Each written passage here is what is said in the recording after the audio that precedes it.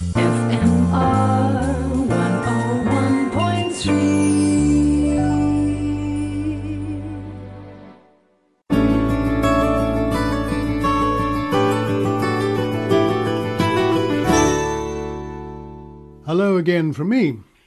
Did you know there is a gas master plan?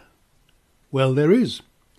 The current debate on electricity tariffs, current, get it, is generating, get it, a fair amount of hot air, which is a mixture of gases, which brings us back to gas. Sorry, I couldn't resist being facetious. All in a good cause, but I'll stop now. So, gas.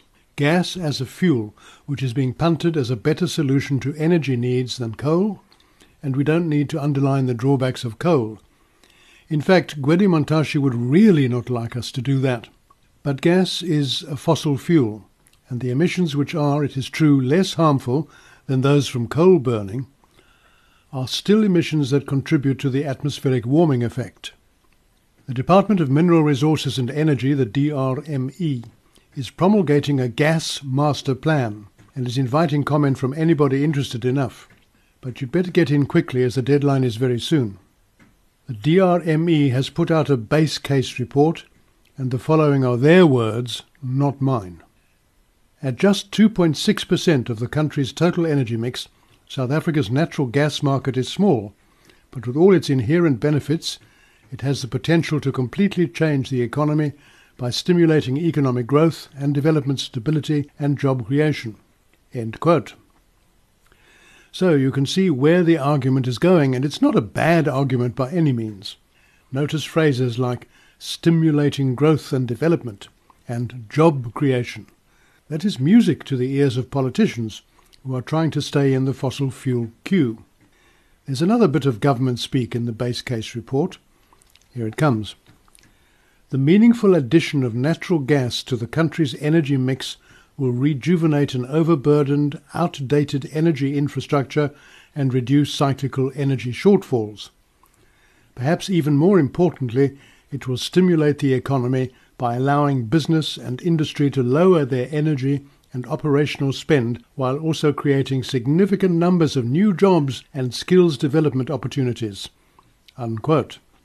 Again, I do not want to sound like a green wet blanket pouring water on well-meant intentions from the DMRE.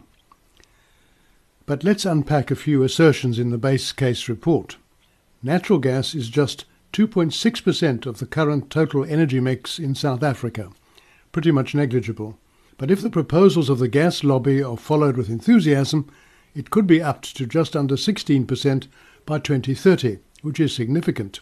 And here you might want to take issue with the drafters of the base case report, who say without the blink of an eye, gas is a clean fossil fuel. It depends what you mean by clean, and I see that natural gas is generally considered by reputable scientists to produce about 20% less carbon dioxide from vehicle tailpipes than petrol or diesel-fueled vehicles, and about the same reduction in greenhouse gases from gas to power generation.